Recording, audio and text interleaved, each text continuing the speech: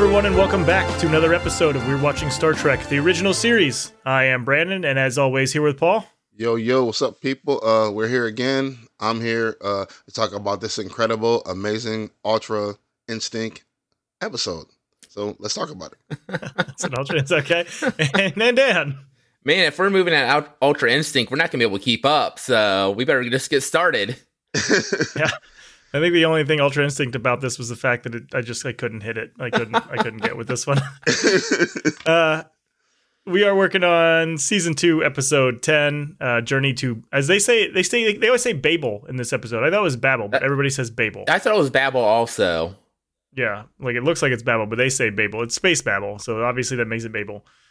Original air date was November 17th-ish, 1967, and I forgot we're on Twitter at WWST_podcast, so get that out of the way real quick.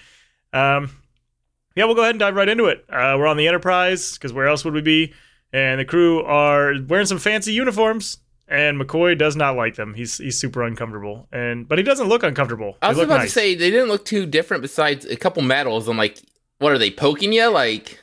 Your uniforms don't look that, extremely different. I don't know, guys, but the first thing I put on myself was new swag I wanted. Like, every time they come up with this new stuff like this, like, I always want this stuff. So, if any of you guys out there and part of the crew, if you guys know where we can get any of these, like, costumes or whatever, nice, high quality, hit up on the Twitter, because I've been nerding out a lot lately, and I really want to get some of these really cool costumes. Like, I wouldn't mind having them just because.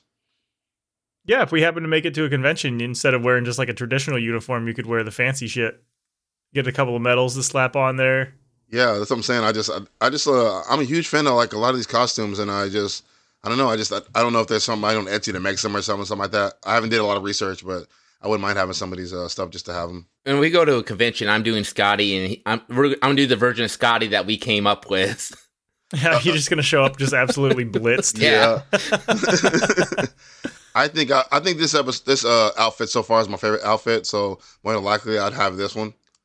I think so far, if I was going to dress like a part of the crew, I think it'd be this one. So Kirk mentions that they're picking up some Vulcans, and that those are the last of the delegates that they need to pick up for this trip. And they go on. Kirk and Bones go on a little walk through a corridor, and McCoy mentions that they have 114 delegates aboard for 2 weeks. And then they're just like still walking, and they pass like some purple lady, and Kirk gets a call from Chekhov. And Chekhov tells him that they're approaching the shuttlecraft with the Vulcan ambassador Sarek on board. And I think it's really weird that like he's in this crowded hallway and he just gets a phone call. Like, don't they have communicators? Like, why would you be broadcasting like just ship specific shit over like the intercom? Well, I was wondering, how do they know, or how did Kirk know they were supposed to pick up? Because there's a ton of intercoms everywhere. Like, do they know where Kirk's at all the time? Like, right. I think we asked that question earlier, like in season 1, because everywhere that they are in that ship, that one specific to them rings. Like, do they have like a tracking device so they can always tell where they are on the ship? I'm assuming there's a tracking device, but the only issue with that is they can never find the intruders without searching, which is one issue we talked about before, where we were like, why can't they find everybody on the ship? So maybe. I know later on they make those symbols communicators. They make those little on their patches communicators. So like I can understand that tracking system. But right now I don't understand what they do to know where they're at. Sometimes it's kind of weird. Yeah, and like we know that they have their regular communicators. It's like a cell phone. So like why not just call him on that so you don't have to broadcast like information that not everybody needs over a PA system basically. Yeah, I know. I get what you're saying. Do we think the number to Kirk's communicator is just like 1? It's just like 01. And like Spock's is 02. Yeah, probably. Bones is probably like 04 just to piss him off. It seems very logical. Ranking. Yeah, it's very logical and simple. Yeah, like, he picks up. He's like, Kirk here. Like, oh shit, sorry, I meant to hit 10. My dyslexia got me. my bad,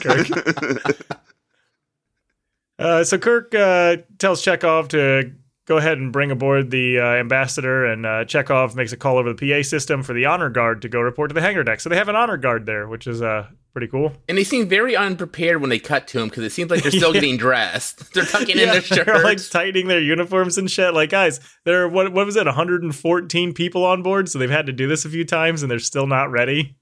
It's just classic security shit. Last minute trying to get around for stuff. Yeah. And so the hangar pressurizes as the shuttlecraft comes through, and the honor guard, they all go inside and stand in a nice little straight line, and they get their phasers out and put them against their chest for some reason. Like, I don't know if that's supposed to be like honoring them or a threat. Like look, don't try anything. We got guns. Like, why even have those? But Kirk and Bones and Spock, they go to the hangar, and Spock tries to show McCoy how to do the Vulcan salute thing, but Bones can't do it. Of course not. His stupid surgeon hands are not good. Yeah, I thought that was kind of a good joke. A good joke about life in general, because a lot of people can't do that in life. So I thought it was really cool they put that in there as a reference. I can do it. Yeah, a lot of people. A lot of people can't do it though. A lot of people they'll be I like, didn't know that. Yeah, a lot of people can't do it at all. It's a big thing. It's a big thing. People like they try to do it. And they're like, what are you doing? What are you doing? I'm like, dude, just go like this. It's real easy for some. Once you learn how to do it, it's pretty easy. But a lot of people can't do it at all. So yeah. And is that the first time we've seen the Vulcan hand salute in this show, or have we seen it before? I believe that's the first time. I don't know, honestly. Did we see it in the first episode of this season when he went to go get married? I know Spock's did it before. I know Spock has did it before. Yes, we've seen it before. We have to have. Oh, okay. Yeah, because that would make sense that they did in that episode now that I think about it. As a greeting to each other. 10 episodes in, and that was like 4 months ago for recording time. Yeah, but I think this season, life is hitting hard. Yeah, this season, though, might be the first time we've seen it this season. Because Vulcan, see, that's the thing about Spock. He don't have very many interaction with other Vulcans that often. Right. So every time they interact together, we always get like really cool, interesting Vulcan history and Vulcan knowledge and a lot of Vulcan-y stuff, in a good way. Yeah. So that's why I like this episode a lot because, you're like, it's Vulcan on Vulcan stuff. So you learn a lot about the way the Vulcan mind works even more clearly than other episodes. So. Well, the hand thing is so iconic that it just feels like it should be being done all the time. Yeah, like it would be more prevalent. Yeah, but I think it's more prevalent when he ever does it. He don't do that often. Maybe that's the big deal about it. Like it's unique. Yeah, it's unique to him. It's very memorable. The first time you see it, like that's weird, and then like you don't forget it because it's like it's one of the things that stick in your head. I remember the first time I saw it, I was like, oh, that's cool, and I kept trying to do it until I figured it out. So yeah. So Ambassador Sarek and his party of people come off the shuttlecraft, and Kirk introduces himself to Sarek, and then he introduces Spock, and Sarek's just like, I don't give a shit about this guy. Like another Vulcan, so what? And then Kirk introduces McCoy, and Sarek's like, oh, okay, I like this guy. I'm going to go ahead and nod to him. So Sarek then introduces his wife, and Kirk offers to have Spock give them a tour of the ship, but Sarek refuses, and he says he wants a different guide. So Kirk's like, all right, that's fine. It's a little weird, but we can do that.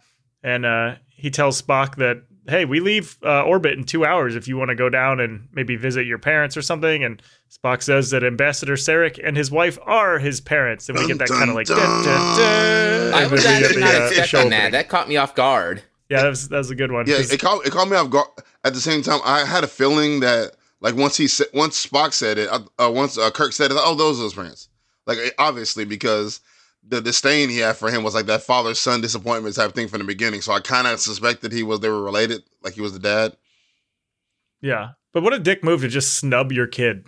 Like here's Spock, and he's not like, oh, hello, son. He's just like, no. If you watch, I watched Star Trek movie. In the Star Trek movie, the same thing happened. That's why I wasn't that surprised. His dad disdained him because he was joining Starfleet. It's the same story. So I'm assuming that's part of his actual lore for his Spock journey is his dad doesn't like the fact that he joined Starfleet. So yeah, now I'm starting to really understand like Spock and how his people are, because it's not that they're like truly logical, it's that their fathers are emotionless and they have what do they call it, the toxic masculinity. They're afraid to show feelings and love for their children. What we're dealing with over here, man. I can't even jump to the screen to beat them up either. This is crazy. I'm fighting you to the screen right now with your ridiculousness, okay? They just hate their offspring. No, that's all. They're afraid of emotions. It's okay to cry, Spock. It's okay. Oh, come on, man. Tell your son you love him. No. Break the cycle, Spock. I don't need to tell my son I love him. He already knows. It's illogical for me to tell him I love him. He already knows that. It's illogical to feel love. I feel duty. Yeah. Come on now. His human part wants to be loved, though.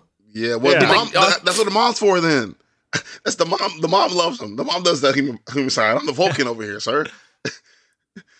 Oh my gosh! No wonder why there's so many Romulans, because their daddies didn't love them. The Romulans, when they can go to the dark They side. said, "Fuck it, we're gonna go create a whole race where we love each other." They didn't love me. I'm going to be a Romulan. Oh no, I hate you guys. Oh, that felt good. That felt so good. So we come back from the show opening, and Kirk gives a captain's log explaining that they're headed for a planetoid called Babel. As we talked about, they announced it Babel, so that's how I'm going to say it. Kirk is giving the ambassador and his wife a tour, and they go into the engineering room, and Spock is there working for the first time in this entire season. He spent his whole season at a console in the corridor, and they're like, now's the time to put him in a room. He's in there chilling, yeah. I thought it was kind of weird myself. Yeah. I guess he does have to work one day a year. So Kirk and Sarek, they just keep walking by as Spock's mother stops to talk to him, and she says that after all his years among humans, Spock still hasn't learned to smile, and he says that humans smile with little provocation. And she's just like, well, you haven't even visited us in 4 years. And he says that the situation between he and his father has not changed. So obviously there's a little bit of something going on there. Yep. Do you think Spock calls his mom from time to time? Like, hey, Mom, just exploring the universe, how's it going? So it's illogical. After the conversation, whatever, his father does a 2-finger thing, which I think is wild. He said, "My wife attend," and put 2 fingers up, and she just came and touched. I'm like, yo, is that a thing in the Vulcan culture? Like, if your woman ain't next to you, be like, "My wife attend," and put your 2 fingers up, and they come and touch you. Well, like she's a fucking bird. She's just gonna land on his fingers. Well, he kept those fingers up for quite some time too. Dude, like a good 4 minutes. He just like. Yeah. Don't make me put up the 3rd finger, woman. It was just a cultural thing I caught up on. I was like, because they do it a lot to each other. I assume that's how they express say "I love you" with touching 2 fingers without saying it. Yeah, maybe it's like putting their arm around each other. Or something. Yeah, I don't know. I found that I found this whole episode, besides being so amazing, I found the little subtleties of the culture that you learn very cool too, that you learn about Vulcan culture just by, they don't explain that to you, just give it to you multiple times, so you kind of figure out, the 2 fingers means the wife comes there and put her 2 fingers there to whatever's going on. So I like that too. I like all that crap. Right. Yeah. He does the 2-finger thing, calls her way, and Kirk then asks to speak with Spock, and he wants Spock to explain the computer room components to Sarek and his wife. And Sarek says that he's like, hey, I gave Spock his first instruction in computers, but Spock devoted his knowledge to Starfleet instead of the Vulcan Science Academy. And so Spock's like, all right, I gotta go. He just excuses himself. Like, I'm not doing this shit today. I ain't gonna move for this. Yeah. So Kirk apologizes to Sarek, and he's like, sorry, I didn't mean to offend you. But Sarek interrupts him to say that offense is a human emotion, which offense is not really an emotion. I think it's more of an act. And he elects to return to his quarters instead, and he leaves his wife with Kirk, which is a really bad move because now she's gonna get pregnant. I feel offended. That's a feeling, right? It's not an emotion. I feel offended. If I feel offense, I used the term "feel" before. Wouldn't that make it an emotion? Isn't it more of a reaction? Is hunger an emotion when you feel hungry? Yes, I would say hunger is an emotion because I can get hangry. Yeah, because I feel hungry. Like, is tired an emotion? I guess those are both physical things. Physical things. You see, we're about to get real deep, guys. Every time we get in here and talk, we always get real deep about nothing that matters about this show. I don't know what this show makes us think too much. Somehow it gets us to think. Anyway. See. Yeah, this is according to Google, which is always right and has never been wrong in the history of anything, says that feeling offended is an emotional state caused by communicated or inferred negative evaluation. So apparently it is an emotional state. Okay, all right, so you're right on this one. Yeah, I did it, guys. Fuck me then. Yeah. Mark it on the calendar. Oh, man. So Spock's mom has got it going on, and she introduces herself to Kirk as Amanda, which is a surprisingly normal name. It really threw me off. She's like, yeah, I'm Amanda. You know why her name is right. Amanda? Her name is Amanda because Amanda means worthy of love in Latin. I saw that in the little trivia notes. I actually wrote that down so I didn't forget about that. So yeah, whoever wrote it decided to name her Amanda because it means worthy of love, and she's human. So I think they want to give her a nice little plain name. Well, name. Yeah, we come across a lot of humans though, and they don't have regular ass names. Yeah. Although I guess we mostly deal with last names on the Enterprise, huh? A lot of times, yeah. Like Chekhov. Kirk, like his first name's not Kirk. Yeah, Chekhov, Sulu, Uhura, McCoy. Yep, a lot of last names. Well, that's a very good observation. She introduces herself and she says, she's like, yeah, you couldn't pronounce my Vulcan name. And he's like, well, can you? And she says that after many years of practice, yes, she can. It's like, go fuck yourself, buddy. And they talk for a second about Spock, and Amanda says that Spock and Sarek haven't spoken as father and son in 18 years. And she talks about how it isn't easy on Spock, and being neither human nor Vulcan, he just has a bit of a difficult time. And Kirk's like, well, maybe Sarek just doesn't like Spock's career choice. And she explains that Vulcans believe that peace should not depend on force. So Kirk says that, well, Starfleet is an instrument of civilization, and they use force only as a last resort. And boy, do they hit that last resort a lot in this series. I feel like it's always been like the first resort, though. No, man. Like very rarely do they go for the diplomatic. People aren't talking. Like we literally just watched an episode where they fought they found a cloud being and decided the first thing they needed to do was shoot it and piss it off. Well, first of all, and then remember Bones is like, well, you're a diplomat. Remember, like maybe try talking.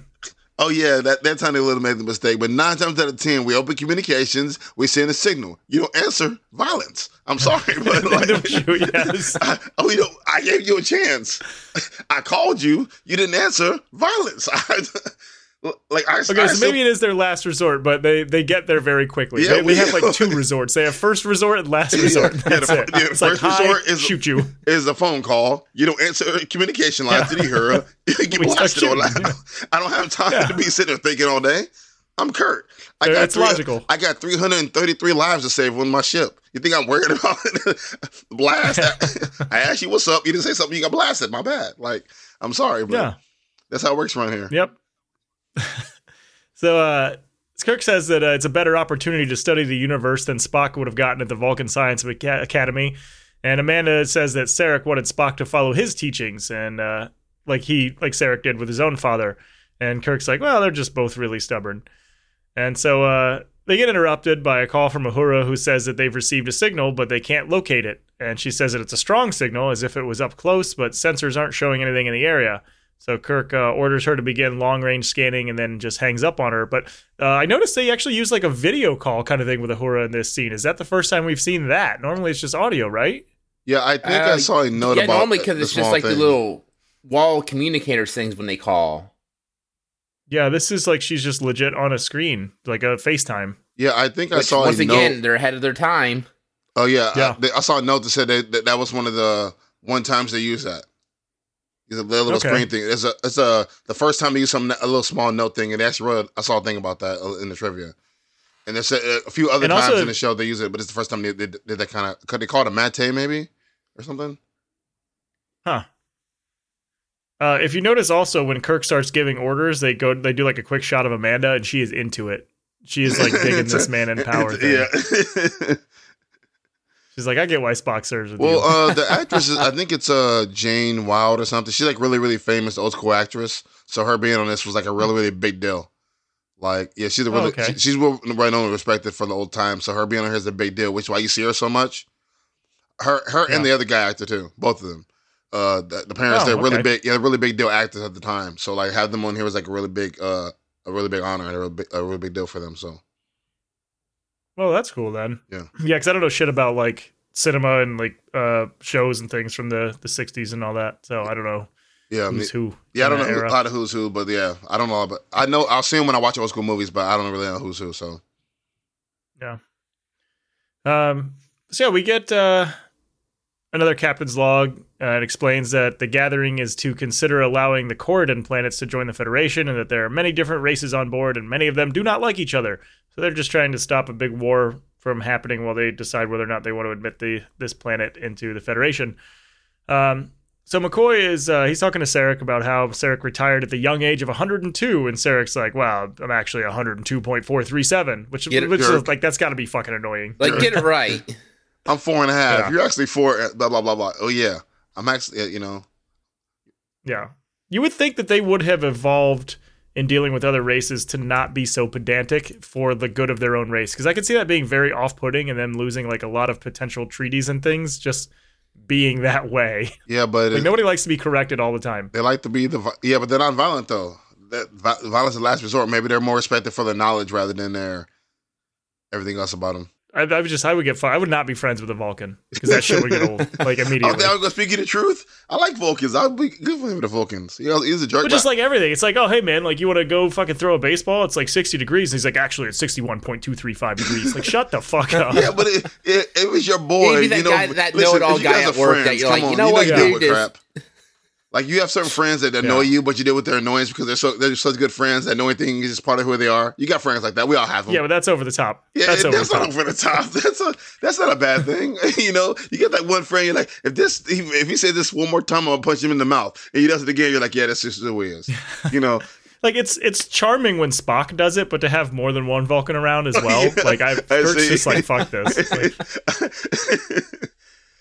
Like, I did want to say something about whoever designed the costumes and everything and the art in the whole episode did an amazing job. I like the different races, the way they look, the way they're going or whatever.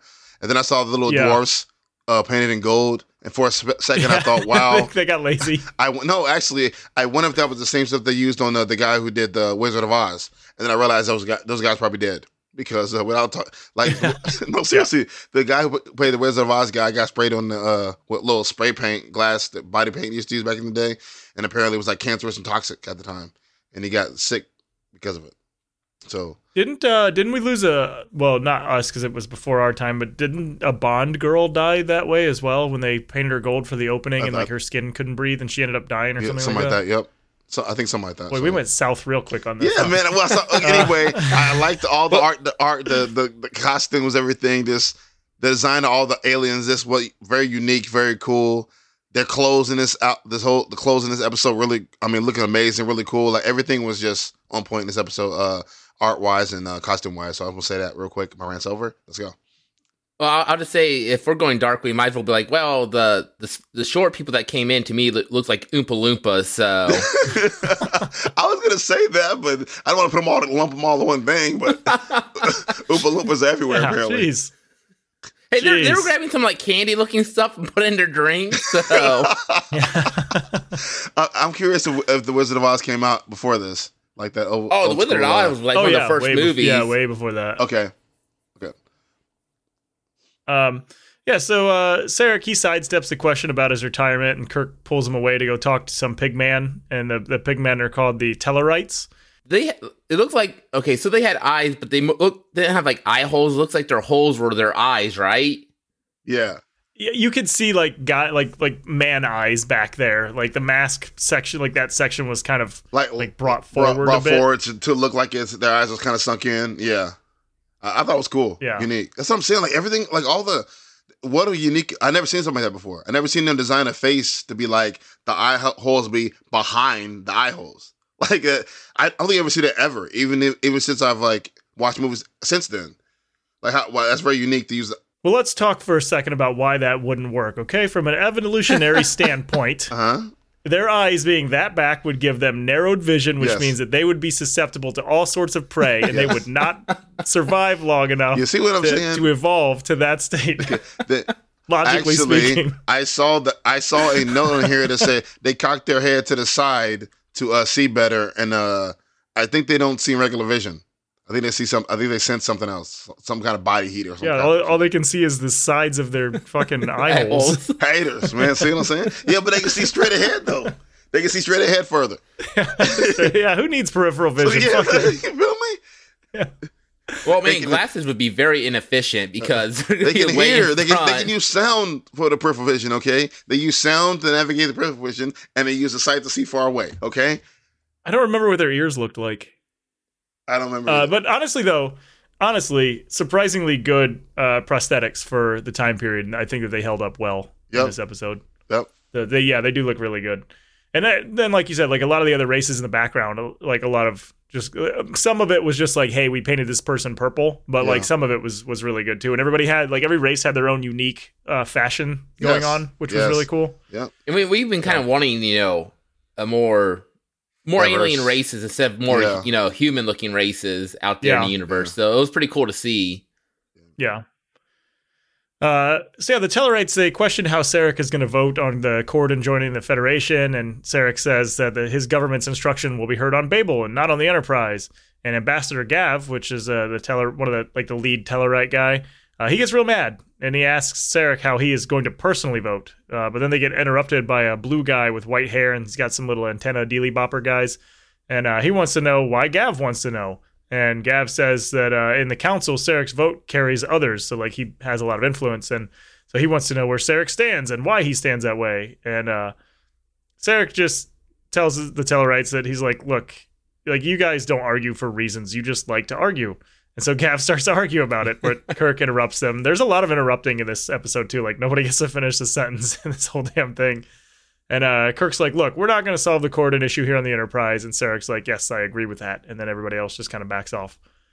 So then Sarek reveals that he and Gav have debated before, and Amanda pops up and he's like, yeah, and Gav lost because he's a big-ass bitch.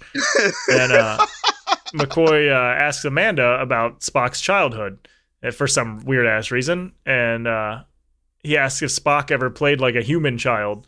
And she says that Spock had a pet Sellet.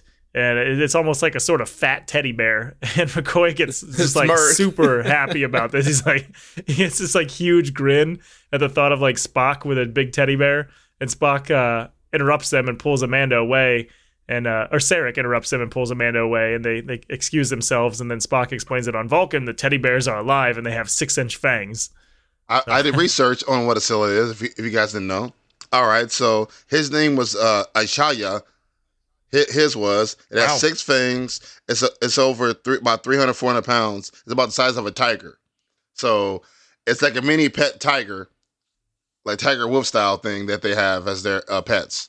So okay, so you guys that sounds pretty badass. Yeah, why is she making it sound like a fat teddy bear? Sounds like an apex predator. Yeah, it's So I did some research, and I also saw that they actually in some of the old Star Trek cartoons or whatever, when they showed them as kids, he has his pet Selleck with him, and some of those I don't know how to say the word actually, so I'm not curious how you say it, but he has his pet thing inside. Some of the episodes they actually draw out and show what it looks like. So, we're not touching the animated series, right? We're not delving into that for the podcast. I don't know. It is technically original series. No, I just happened to Google Selleck Star Trek images, and they right. But I mean, when we get done here, are we going into? I don't know. Maybe that's not a conversation for now. If they have original series entwined in here, sure. If it's still involved in here, but if it's not well, yeah, the animated series is a continuation of the original series, I believe. Oh, same characters and all that, just animated. Oh, looks kind of like Scooby-Doo, but it's Star Trek. Oh, well, hey, maybe we should our listeners decide. Hey, if you want us to do the animated series, let us know on Twitter. We'll do the animated series on this. Well, let's get through this first, because our pacing now, we'll hit episode 11 by maybe June. So. Yeah, for real. So anyway, Chekhov calls from the bridge to tell Kirk that their sensors are picking up an unidentified vessel that's facing them, and Kirk puts the crew on yellow alert. So Kirk and Spock go to the bridge, and they see the ship on their screen, and it's been there for about 5 minutes, and it's just sitting just outside their phaser range at extreme limit of their sensors. Spock cannot identify the ship, and Uhura has no luck communicating with it, and there are no other authorized ships in the quadrant, they believe. So Kirk orders Chekhov to approach the vessel so that they can get a look at what it looks like. And in Sarek's quarters, Sarek is reprimanding Amanda for embarrassing Spock. He's like, you shouldn't have done that. That's real shitty. After I snubbed him earlier, that wasn't embarrassing at all. I just keep doing it over and over. But you talking about his teddy bear for some reason is an issue to me. That's different. I don't even like the boy, but don't do that. But they talk about Spock's place in Starfleet, and Amanda says that Sarek is showing an almost human pride in Spock because he's like, look at him go. He's made an officer of himself. He shouldn't be embarrassing an officer like that. And Sarek he says that he's giving Spock the respect that is due, not as his son, but as Spock. And she says that it doesn't matter and that she loves Sarek anyway. And then she kind of laughs and she's like, I know, it's not logical. And then they do the whole 2-finger thing again. Yeah, but this whole scene, though, it lets you really see how Vulcans work in a way. Because, yes, what he did was disrespectful to Spock, but it wasn't to the level of what she did. You see, he did his Spock was kind of a small snub, whatever. like, yeah. But hers was like, oh, you trying to embarrass him to a different level, mentioning his childhood. So her level of respect was high. So it was like, yo, you can't do that. Get Spock the respect he deserves.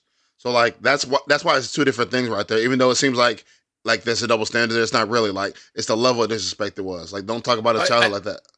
Go ahead. I will say though, that's what parents kind of do. Like when they like meet, like you're like someone you're dating or like a friend or something like that. Like like, oh, you want to hear an embarrassing story about when they were a kid? Like, shut up, mom. But that's what novel Vulcans do though. That's the issue. But even though a man is understand human, that though, because he's not human.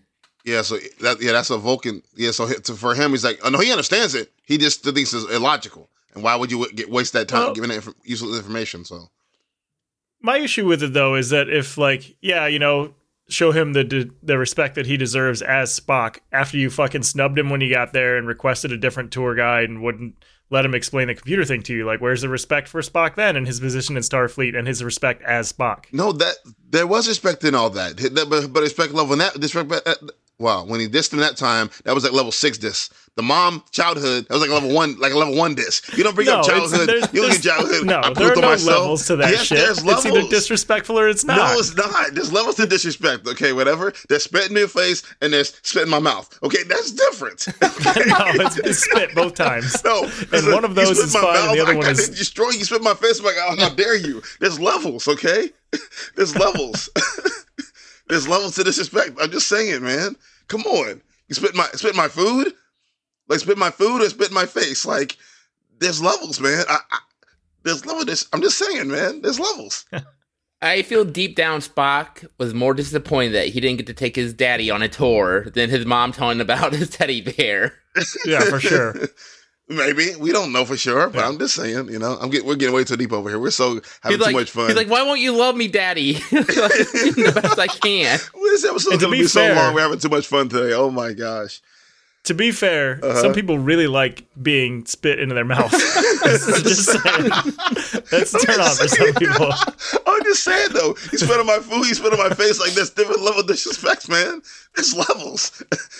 I eat your food, you spit in my... You know how bad I'm going to be? Like, oh, how dare you? Don't baby bird me. That's gross. Dude, that's what I'm saying. So, like, already spit in my face, then spit in my food. Like, there's levels.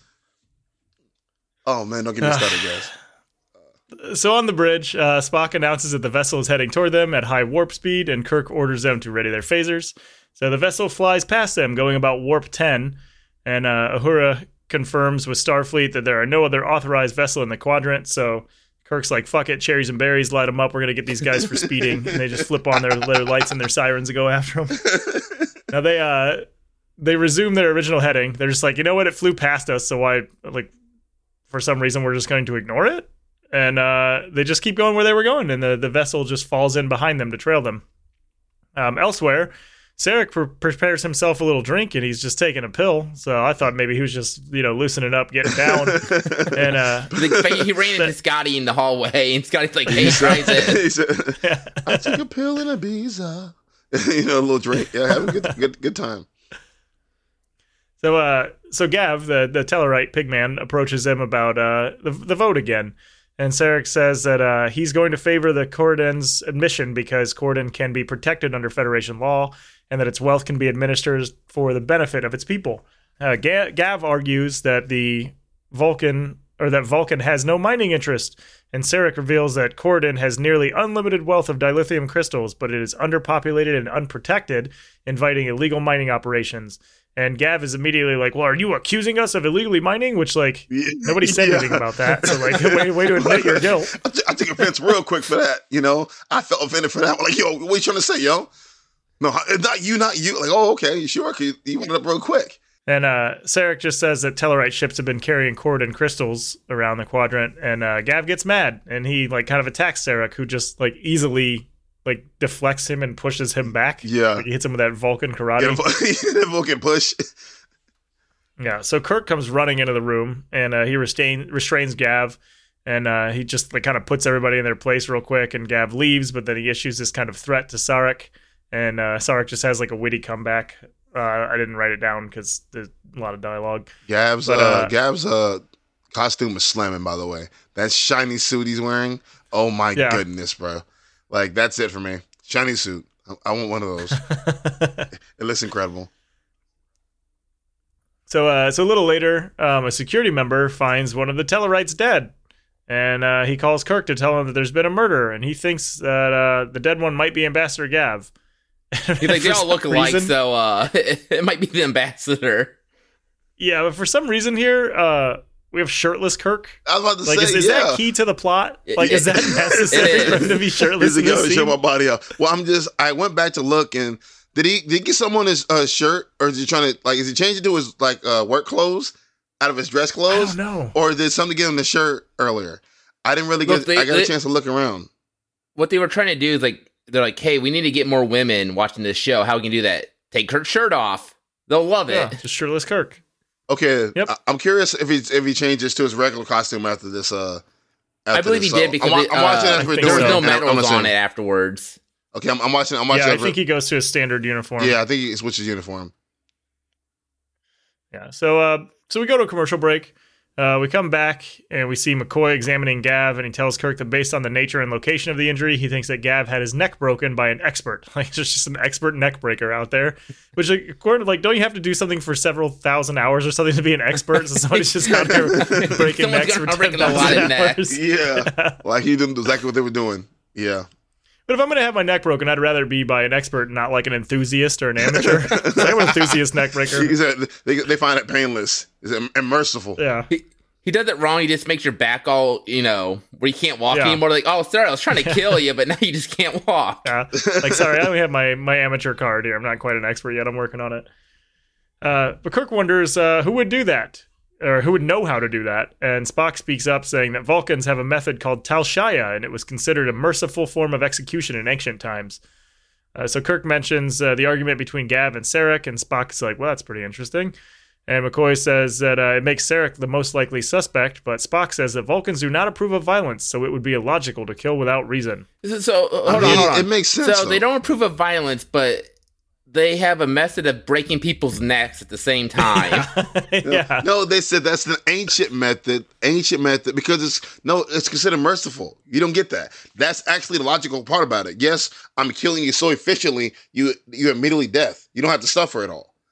See, I don't know. I believe killing is killing, whether it's merciful or not. That's the point. No, the point is, if I have a reason to kill you, you're not going to suffer. I'm just going to kill you. That's the Vulcan way. So, like, if you kill for no reason and make them suffer, that's illogical. Why would you do that? So, like, Vulcans do everything efficiently and for a reason. That's the reason behind that having that method. Because if he did have to kill, well, I just want to say, you want to do it with at least most efficient way as possible. I'll concede to you on that one, Paul. I just want to say that for a race that does not approve of violence, they sure have some of the most effective forms of violence that there is. Exactly. Like, and efficient. Like, you got the Vulcan, like, grab the nerve pinch thing. Yeah. Now you have this Tal Shia thing, and then if people get married, if they oppose it, you have to fight each other. Yeah, see?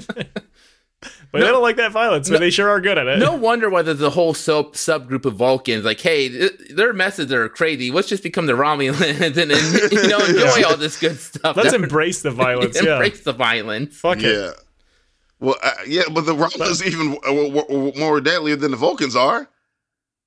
Romulans are way wilder. They embrace their the dark ancient side. traditions. Okay, so the Romulans are the dark side of the Force, and the Vulcans are the good side. Like, we have this power, we should use it.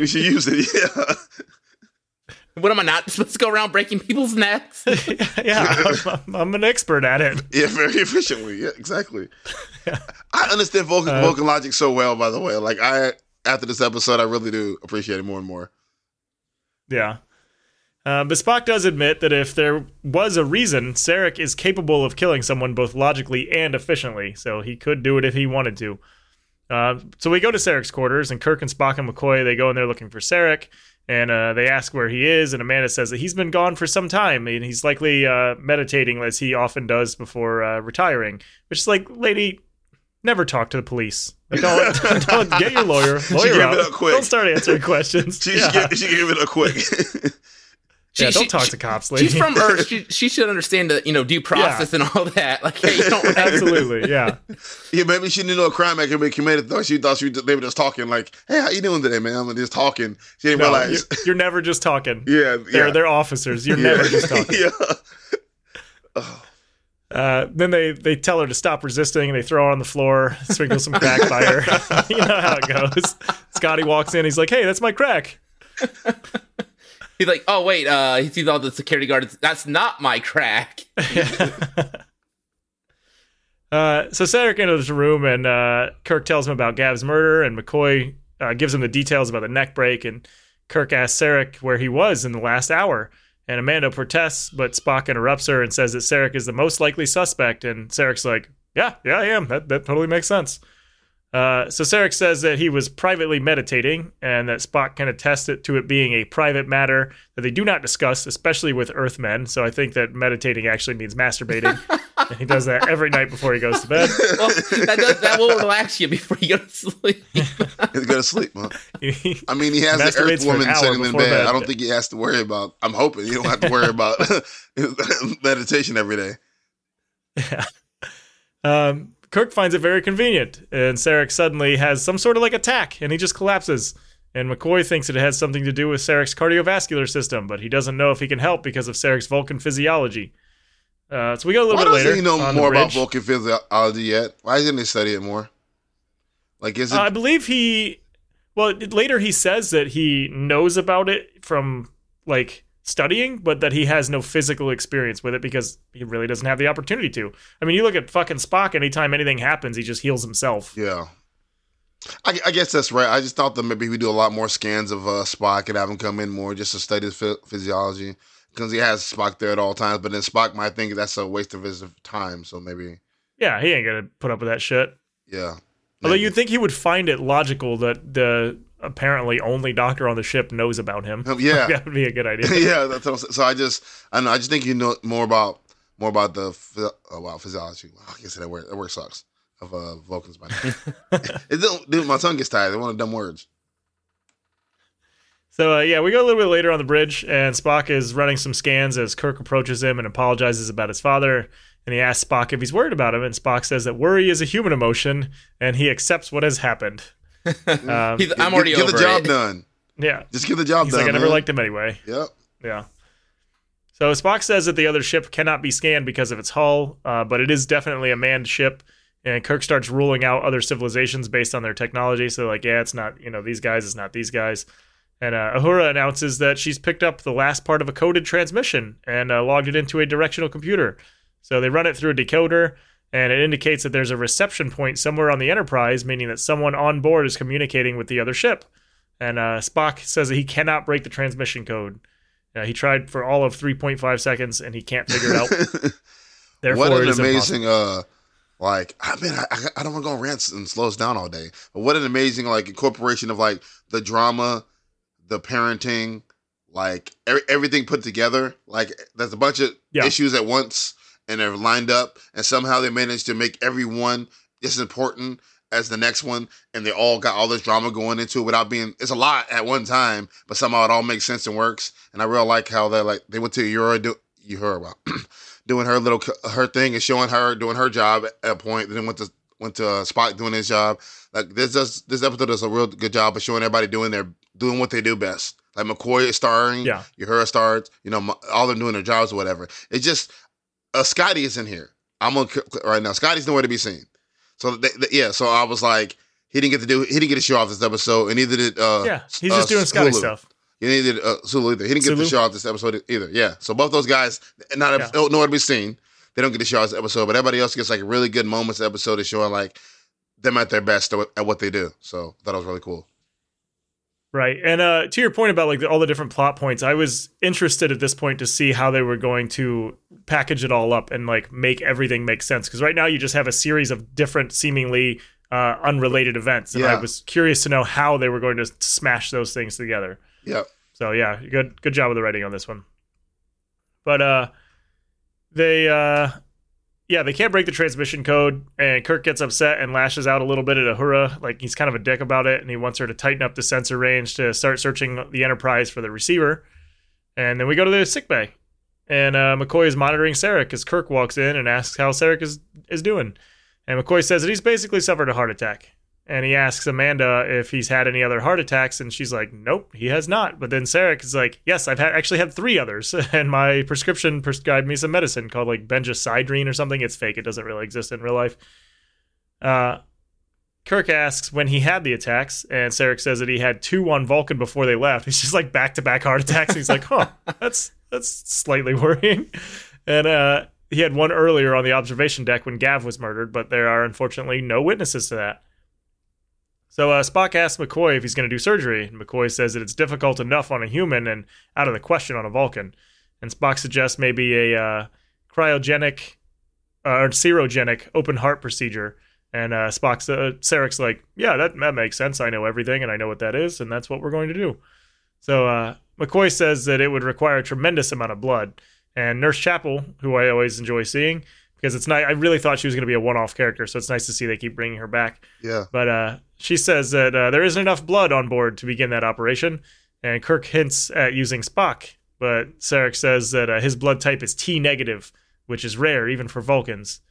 So I really like that they just took a blood type, like a real blood type, and then just threw a letter we don't use in front of it. Like, but it made it very made it very digestible really quick though. They could pick any letter they want to though. They could pick any letter. Why didn't they use V? Fucking Vulcans. It would have been logical. I assume they used T because I thought V would be too comical on the nose. If it was V negative, too much on the nose. And I thought maybe they pick one to just rhyme with our own. Like A, B, like, oh yeah, B. Well, let's do T. Like, like simple. So. Plus, they can set up later if there's like some sort of mutation and that there's some kind of blood virus, and they could have the T virus, which is a Resident Evil joke for those of you that don't know Resident Evil. Yeah. Spock says that he is also T negative, but Chapel says that Spock's blood also has that dirty human blood element in it, and Spock thinks that it might be possible to filter out the human factors. So McCoy says that Spock can't possibly give that much blood without dying. But Kirk cuts him off, as they keep doing. He's just like, don't talk about that. And Spock begins to tell Amanda the odds of surviving the surgery, but she's like, no, please don't do that.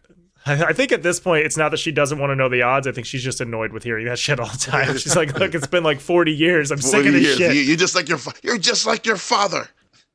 Yeah. With all that meth stuff. Just say you love me, Spock. Just say it. Why can't you just tell me you love me? Oh my god, I could write the best Spock mom drama ever. Oh man, this is great. I'm about to be in like an episode. This is like real life dramatic, like Spock talking to his mom. Oh my god, that's hilarious. I'm sorry guys, I'm zoned out right now. So we cut to a little bit later, and McCoy and Spock are trying to find a way to synthesize Vulcan blood. They have like all these little floppy disks of different blood types that they are going to try. The one thing they don't talk about though is Romulan blood. Like that should be close enough, right? Since they're an offshoot of Vulcans, but could they synthesize that? Like, do you think they would know how? Do they have enough contact with Romulans to know how to make their blood? Well, wasn't it not until the first season that they never seen what Romulans looked like up to that point? Yeah, there's no way. There's no way they have no contact. They knew with of them, blood. but they never. Yeah, they knew of them. They didn't have contact with them. Which is weird because you would have thought that the Vulcans would have known that who the Romulans were. Like, oh hey, they kind of broke away from us. Like, yeah, but if it said like it's been probably thousands of years apart, and they've been doing their own thing, they probably just eventually the knowledge just probably died out, and they just forgot about each other. Yeah. Well, maybe if Kirk would have fucking talked to him instead of blowing him out of the space with a fucking 80s era nuke, then maybe they could have gotten their hands on a body and they're going to make the blood. We went to talk. We opened communications. They didn't answer. They got shot at. This is obviously the way it goes. We nuked them. We fucking nuked them. That's the way it goes every time. We open communications. You don't answer the phone. You get blasted on. I'm sorry, but we fire 400-year-old nuclear missiles at you. Problem solved. Kirk life. Kirk out. Hey, look. What do you want me to do? Not use the nuclear weapons on board? Yeah. You see what I'm saying? Like, come on. You got them. I mean, didn't put them there to look at. Like, bro, don't make me have to kill y'all. Like, I don't want to do this. I tried not to. Like, I tried everything I could. I tried everything I could. Telling his commander, like, I tried everything. I tried everything. Called them once, they didn't answer. I called them once, they didn't answer. Fuck them. I was like, yo, what? They not answer me? How dare they? I'm Kurt. Wow. Take him out. I mean, I hope Kirk doesn't take rejection that bad when he's trying to hook up with a woman. He's like, no, I'm good. I don't want no drink. He's like, that's it. You're getting the backhand. You get a drink or a nuke. Like, you take your pick. How dare you? I'm Kurt. Oh my God. So McCoy raises concerns about how he's never operated on a Vulcan before, and he thinks that if Sarek survives the operation, the drug that they have to use would probably kill him. And Amanda walks in. She's like, wait, what drugs are we talking about here? And he explains that they'd need to use a chemical stimulant to speed up the reproduction and replacement of blood in the body, and that it's an experimental drug. But Spock says that it has been successful on Rigel 5. Dude, no wonder the Rigel people were just fucking revolting in the beginning of the series, because every time they're experimenting shit or like just doing anything bad, it's on Rigel. The test planet. Yeah. No wonder they only had like fucking medieval shit too, because every time they start to rise up, we go testing drugs on them. Hey, wait, is that where we went in the pilot episode? The Stone Age. Yeah, that was, I think, Rigel 4 or something like that. Yeah, 3? The pilot episode. Yeah, where Pike system, had that issue. That was on when he got. Yeah. That was I put on Rigel. I think on Rigel 4 or 5, something like that. I think that's what it was. Yeah, every time they like discover gunpowder, we go test something on them and knocks them back to the Stone Age, and they have to restart. Yeah. So McCoy says that it places strain on the spleen and the liver, and that it would kill Sarek in his current condition. And Spock asks Chapel to pull his most recent physical exam records, and she's like, well, I already did that, and you are perfectly healthy. So Amanda then deduces that Spock plans to use a drug on himself to do a transfusion from himself to his father, and McCoy warns Spock that it could kill him, and that he's not going to sanction its use. And Amanda is just like, no, I'm not going to do it. I'm not going to allow you to do that either. And Spock says that they are condemning Sarek to death, and then he volunteers to be the blood donor. And then we make a weird cut. My favorite cut fight ever. Scene. Yeah, Kirk's just fucking fighting the blue alien in the hallway. Like, meanwhile, in the hallway. For no reason. Yeah. And not just a blue alien in a hallway, a blue alien with a knife. Yeah. This motherfucker's got a knife. Dude, and no lead up to it, just listen, guys, this fight is effing incredible. Like the judo kick off the wall that hit air looks like he hit him with his butt on his head and his head or whatever. from the judo, the kick in the groin to the knee. This fight is incredible. This fight is what I'm in Star Trek for. These kind of fights. It was so ridiculous. Yeah. Then he stabs him and like in a lower back, whatever. Then we come back. Like, oh yeah, if it was any deeper, it'd be in his heart. His heart isn't down there. Yeah. His heart isn't down there, people. Come on now. Terrible doctor. I have that note. You write this amazing show that uses science and explains to us in a smart way, carries us into nuclear energy and efficiency and fusion, all this stuff you do intelligently, and you cannot see the knife went to his lower back. You could have said kidney. Not only that, but on the wrong side of his where his heart was. You could have said kidney. You could have said liver. You could have said stomach. You could have picked anything else you wanted to, except the heart. People, the heart isn't that low. Oh my goodness! We don't know how humans have evolved in all this time. It just wanted me so much. Because that stuck with me from that moment. I'm like, this show's too smart to make that dumb mistake. He got stabbed in his lower back. Yeah. So that's not where the heart is, people. Just come on. Yeah. Well, the alien that he's fighting is called an Andorian.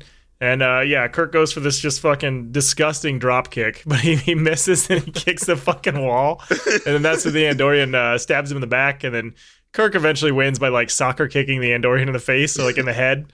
And he goes to call Spock and to send security, but he passes out before he can finish his message. And I was like, man, this fight really came out of nowhere. Like, here's a calm discussion, and then here's Kirk fighting for his life in a fucking hallway.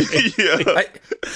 I want to know how that led up to, like, did they bump into each other? And Kirk's like, didn't apologize. He's like, hey, man, what you doing?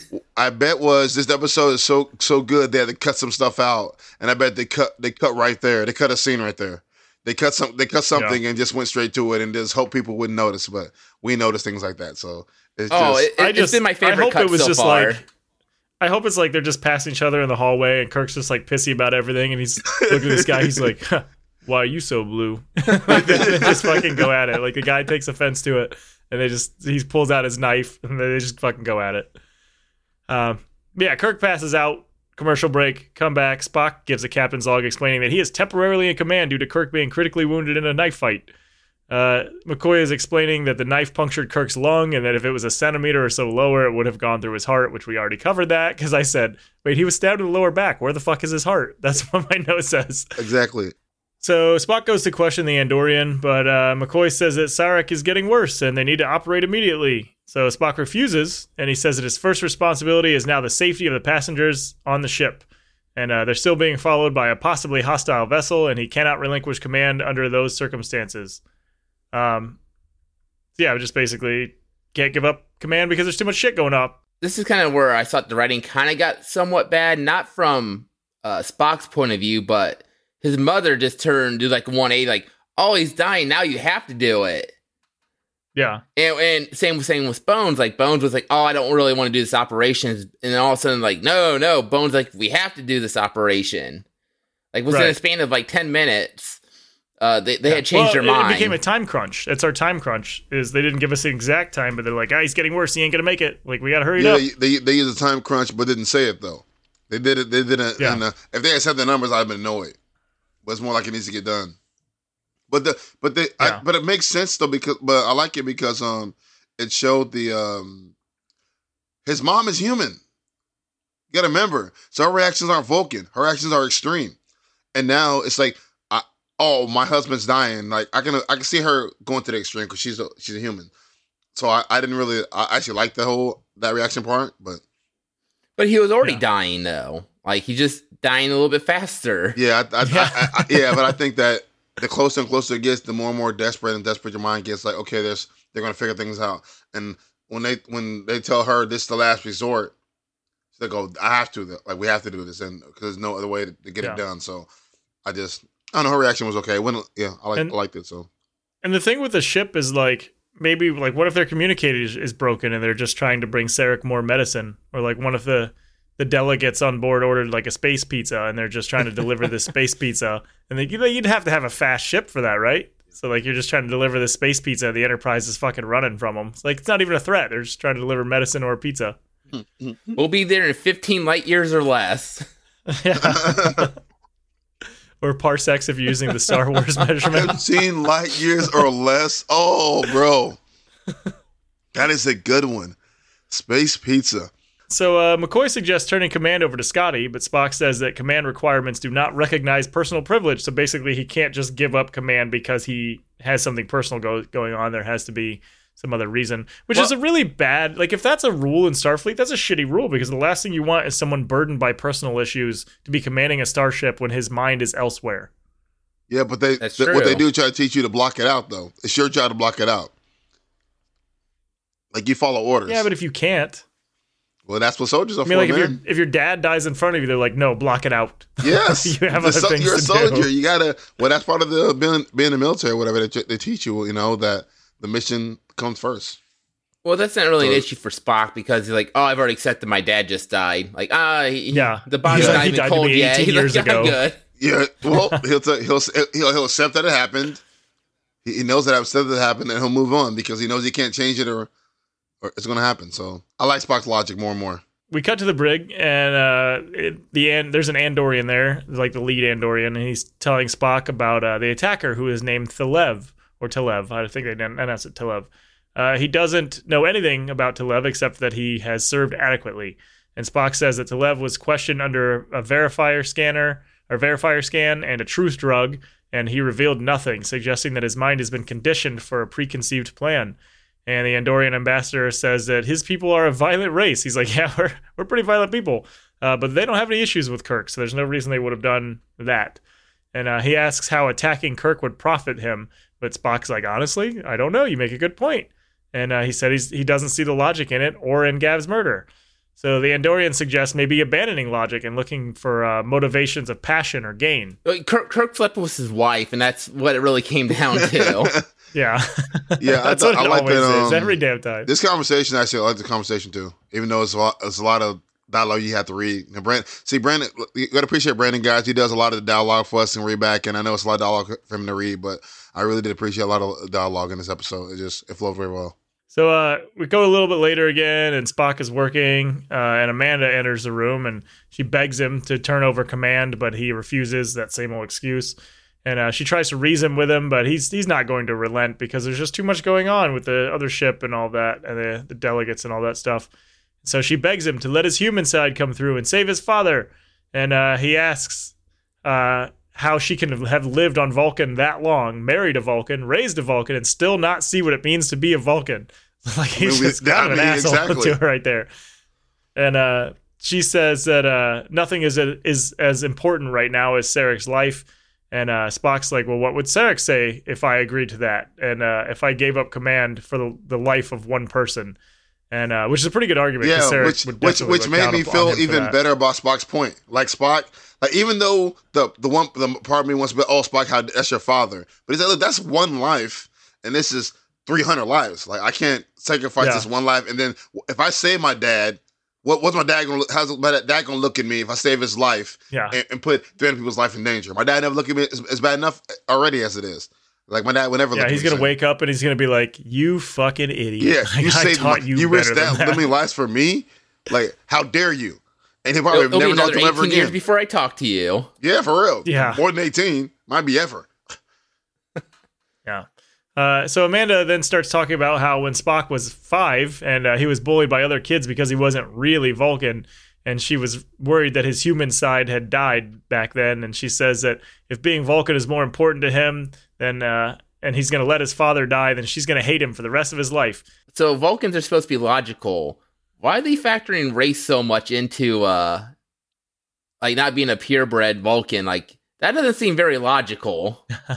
No, okay, kids. I got you. Well, okay. So, if let's say if Vulcan makes you stronger, right, and the human today will make you weaker, like, you know. So if I'm 100% Vulcan, I'm stronger than you, I'm taller than you, I'm bigger than you, and since you're mixed, you're not. So maybe they consider that like inferior, like mixing blood inferior, kind of like in like when you mix bloods together, they consider inferior. So does that mean that Spock is technically weaker than his actual full-bred race? I'm assuming. I'm going to assume unless we take the Gohan route, and he actually turns out to be stronger because of his mixed blood. Yeah, it could be the opposite way of he could be stronger because of it, or the other way. I'm not sure, but but either way, he still refuses to go help, and Amanda slaps him, and then she just leaves. Got him with a good one too. Yeah, she did. So we go back to sickbay. Kirk, he's waking up, and he finds out that they can't operate on Sarek because of Spock. And he decides to try to convince Spock that he's okay and that he's going to order Spock to report for surgery and then hand command over to Scotty. And McCoy's like, yeah, that's a good plan. You were just stabbed like not even an hour ago. There's no reason, you stabbed in the fucking lung. There's no reason why you can't get up and just do these things. But Kirk's logic wasn't bad, though, either. Yeah, no, a solid plan, but just maybe rest a little bit. And he really sold it by his leaning to this little side, like he's kind of hurt, like his back kind of hurt. Kirk's soul being hurt the whole time. That's really good acting by the chat. So I like how he got stabbed in the back, and so they decided to lay him on his back, like just smother the wound. It'll be fine. Should we be questioning Bones' medical degree because he's going to be a terrible doctor in this episode? I mean, I don't know. Are you supposed to lay him on it? I have no clue. I feel like I don't know either. Hurt. I thought he was laying on the side. I assumed. Something. I assume it's a little tender. One time I got a shot in the butt. Like a penicillin when I was in the army, and you know what? I could not touch that part for a while, so I linked to the side for a couple hours. So maybe, as far as I know, if something gets stabbed or shot in you, you don't lay on it. Oh my gosh! That's and according to Star Trek, that needle almost got you in the heart. Yeah, for real. I'm like the angle it came at, man. So we go to the bridge, and Kirk assumes command. He orders Spock to the sick bay. And as Spock leaves, Kirk just pretends that he's just doing his normal duties. And then when the elevator doors close with Spock and McCoy in it, he asks her to call Scotty to the bridge. But then Chekhov announces that the alien ship is getting closer. So Kirk says, well, fuck that. Fuck Scotty. I'm staying here and I'm going to be in command. So her is picking up the alien signal, but it's coming from the Enterprise bridge, or the brig. And Kirk calls security to the brig to go search the prisoner. Well, shouldn't they have done that beforehand? I feel like, if you're going to throw somebody in jail, you should probably make sure they don't have anything on them. Especially after you just tried to murder the captain. Yeah. But they probably put him in there with the same knife he stabbed Kirk with. They're like, oh, here, this is yours. Like, just take this. Or maybe they scanned him, but then look inside, didn't realize his antennas were fake. Yeah, that could be. But it's security. They fuck up everything. Yeah, exactly. Security's a little wild. But we go to the sickbay, and they're starting the surgery, and Spock wants to go see Kirk because he had a realization about something about the power that the alien ship is using, and he says he can identify it, but Chapel just gives him something that knocks him out, which is a real fucking dumb move. Yeah. Give him 2 seconds. Like, let him give you the message to relay to Kirk. And she's like, no, hush now. For a split second, I thought Nurse Chapel was part of the enemies. I thought maybe she was like the inside spy, and she went to sleep because she didn't want him to say nothing. I was like, oh, she didn't want him to talk. That's why she went to sleep so quick. So. Yeah, instead it's just like, go to sleep, Spock. We'll worry about this. We're talking. Yeah. So in the brig, they're searching to Lev, and he tries to fight off the security team, so they shoot him, which is just a stunner, so he's not dead. No, they didn't do the Stone Cold stunner. They actually just stunned him. Yeah, just a regular stun. Yeah, yep. But when he falls down, one of his antenna falls off and it breaks.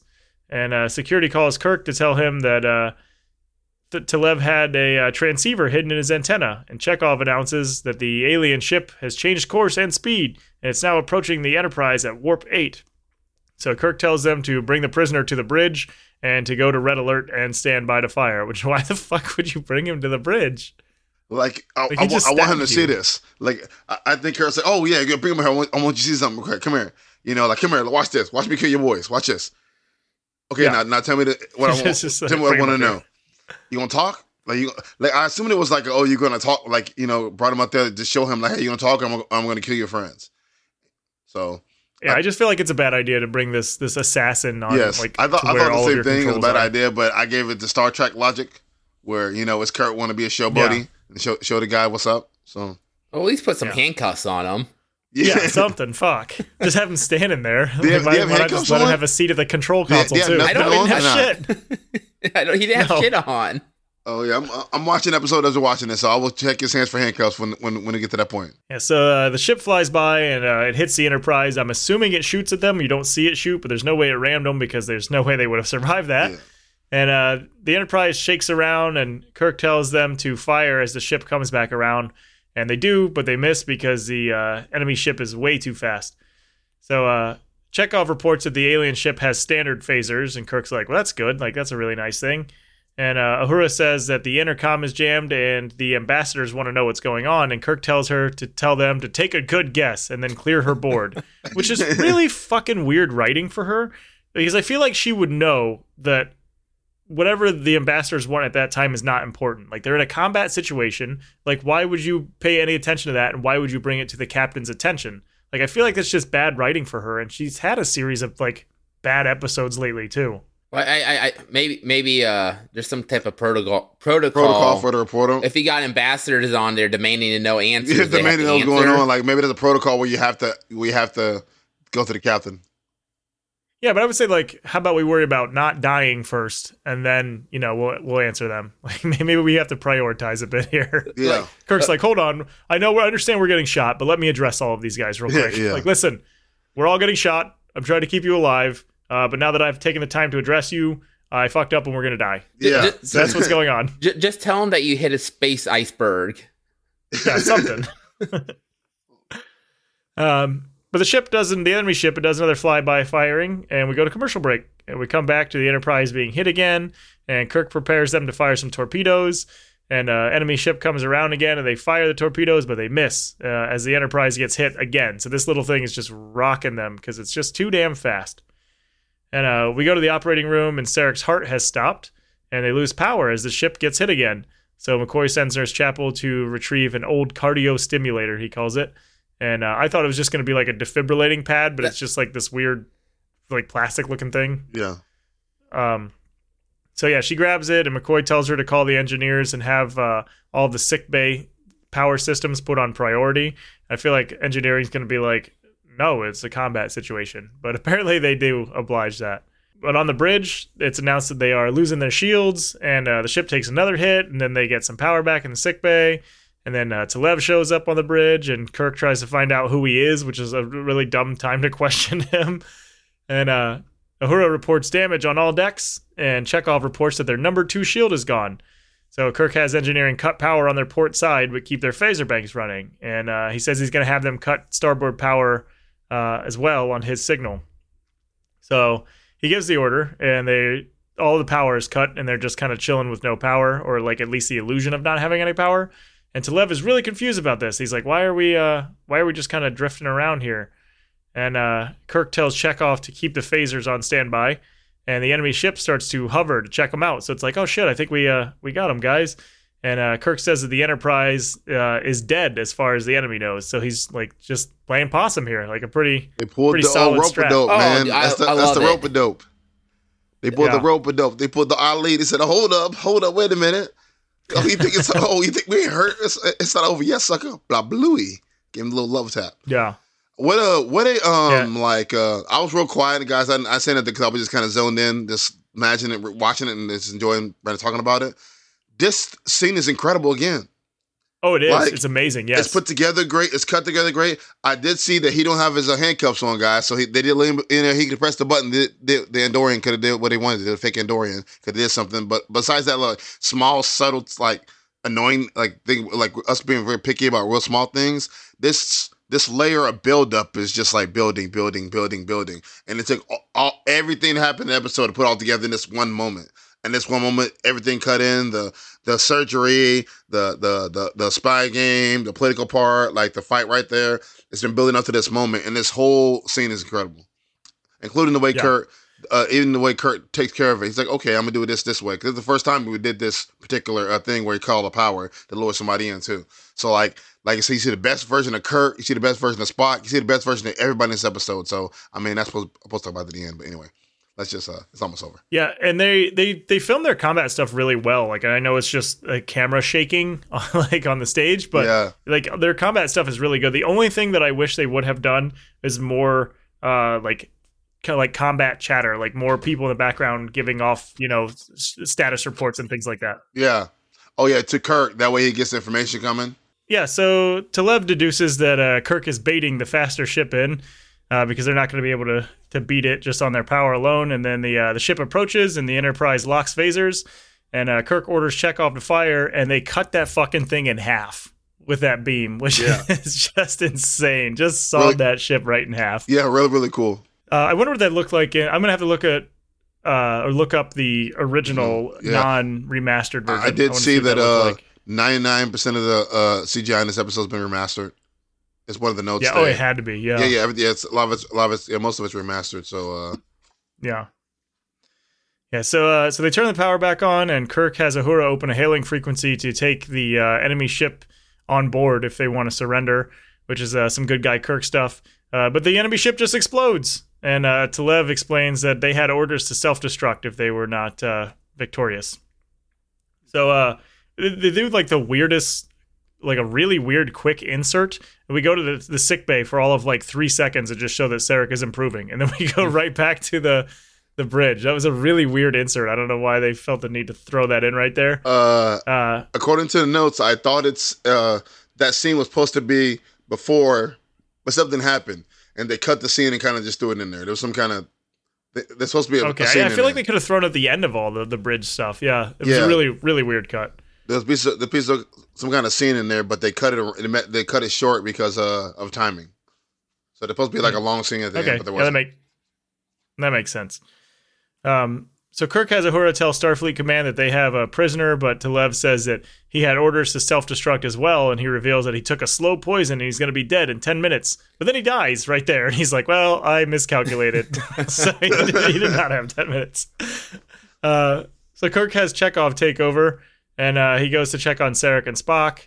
McCoy is giving him a little bit of grief about the ship shaking, and Amanda calls Kirk into Sarek's room because Kirk is just like, how's Sarek doing? And McCoy's like, well, it's really hard to operate with the ship shaking. He's like, dude, how the fuck is he doing? So Amanda's like, come check it out for yourself. Yeah.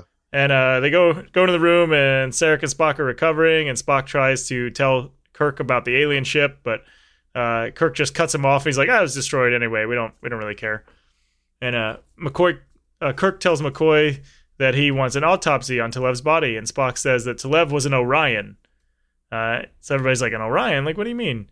And Spock explains that Orion smugglers have been raiding the Corridon system, and Kirk asks why they were doing that, and Sarek suggests that they're promoting mutual suspicion and interplanetary war. And he says that Orion was neutral and would be able to supply dilithium to both sides of the war while continuing to raid Corden, basically. Another smart little insert, hoping that we get to go to the Orion people eventually now that they've put that little plant in there. I would like to see Orion people in the future and see what happens with that. So I'm hoping that that's why they did that. So Spock explains that their ship was constructed for a suicide mission, and because of their power curve utilization, they could use 100% of the power on their attacks.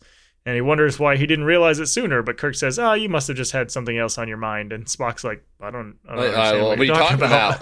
That happened today. I'm totally focused. Yeah. Just going to let my dad die. Amanda suggests that Sarek thanks Spock for saving his life, but Sarek doesn't understand that. And he says that Spock acted in the only logical manner open to him, and one does not thank logic. So Amanda gets mad about their use of her logic, and she's just like, everything's just like logic, and like logic this and logic that. And Spock is like, wow, like she is really emotional, isn't she? And Sarek's like, yeah, she's always been that way. Women's.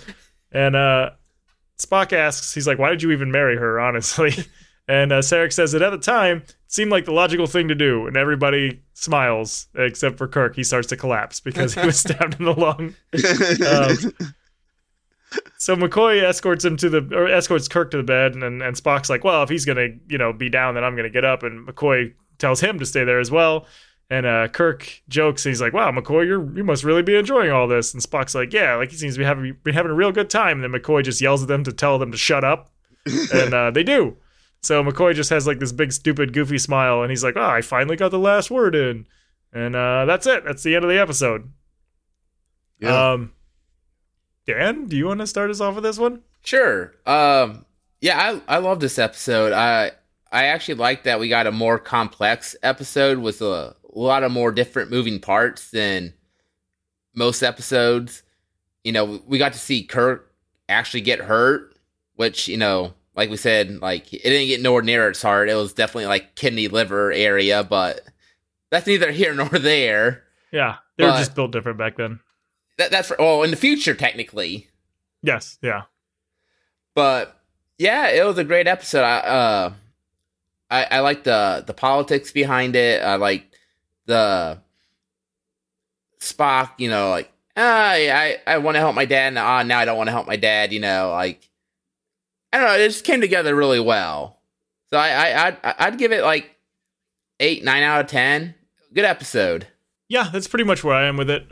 Nice little change of pace. A good political episode. Yes, good political episodes. I was suddenly Mike Tyson for some reason. Yeah, just kind of more of like a thriller than action. My only complaint about this entire episode is the fact that it was Orions. Like, we don't know the Orions. We have no clue what they look like. We don't know who they are or what they do. So to use a race that we know nothing about, we haven't been introduced to as like the bad guy, and we still don't know anything about them, and we still don't get to see them, is my only gripe. Like, I wish that there would have been like, somebody on board, not just like the assassin guy, but like, somebody that we know that we can put a face to go, okay, yeah, that was the bad guy. Now it's just kind of like, yeah, these guys were bad. Like, you don't know them, but they were bad. Like, okay, that's kind of anticlimactic, whatever. Hopefully they're kind of building them up, like, for a future episode. That's what I said. I assume they mentioned it.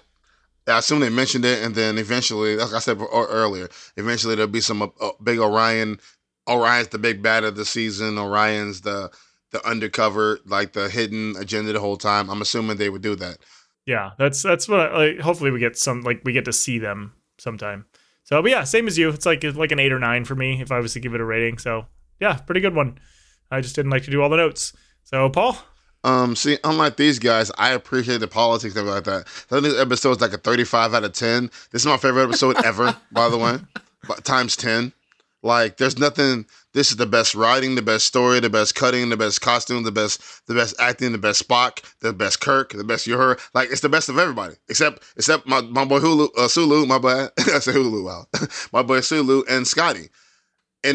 But it's funny that they actually put Scotty in the episode by not having him in the episode. They kept mentioning him, but never brought him in, which is kind of smart. But they never. Never said anything about Sulu, so I'm not sure what he was doing on vacation, whatever he's doing. Anyway. Day off. episode was incredible. I did do a little research and I find out this episode is considered one of the top 10 episodes of Star Trek essentially. So if you picked 10 episodes to show somebody watch Star Trek, this is on the list, the top 10s. Star Trek 101. Like I would not have figured that. Yeah, they put this in the top. Dude, this is incredible. Like, I'm shocked you guys don't have it. I'm not saying it's bad. I'm just saying that like I wouldn't have figured like top 10 considering we're not even halfway through the second season. Watch. Yep, it's one of the top one ever. And I did see that saw that the humans, Vulcans, and Dorians and the Tellarites, that what they call it, they were the founding members of the Federation. Those 4 races. So the fucking pig people were the founding members of the Federation. That's what it says. Yep. Those thieving assholes. Yeah, those 4 are the founding members of the Federation. Now there's other people now, but those 4 started it. So wait, so a founding member of the Federation is running an illegal mining, operation and just basically stealing dilithium crystals from an unprotected. No, they're not. Okay. They weren't. Remember that he accused them of doing it. Well, but remember, it's the Orions in the ship. Think about it. But Sarek said that they have found the Tellarite ships. They're Tellarite ships, the but they're crystal. I assume it's Orion or whatever on them, not Tellarite people. See what I'm saying? Like I think that's why the Orion. There's no way. Yeah, I think that's why the Orion got mentioned it. But think about it later, because he thought they were guilty. The Orions can change their bodies. I assume that the ships they were in, were actually the Orion people. So I'm assuming that Orion's is like the secret big bad in my head of things going on.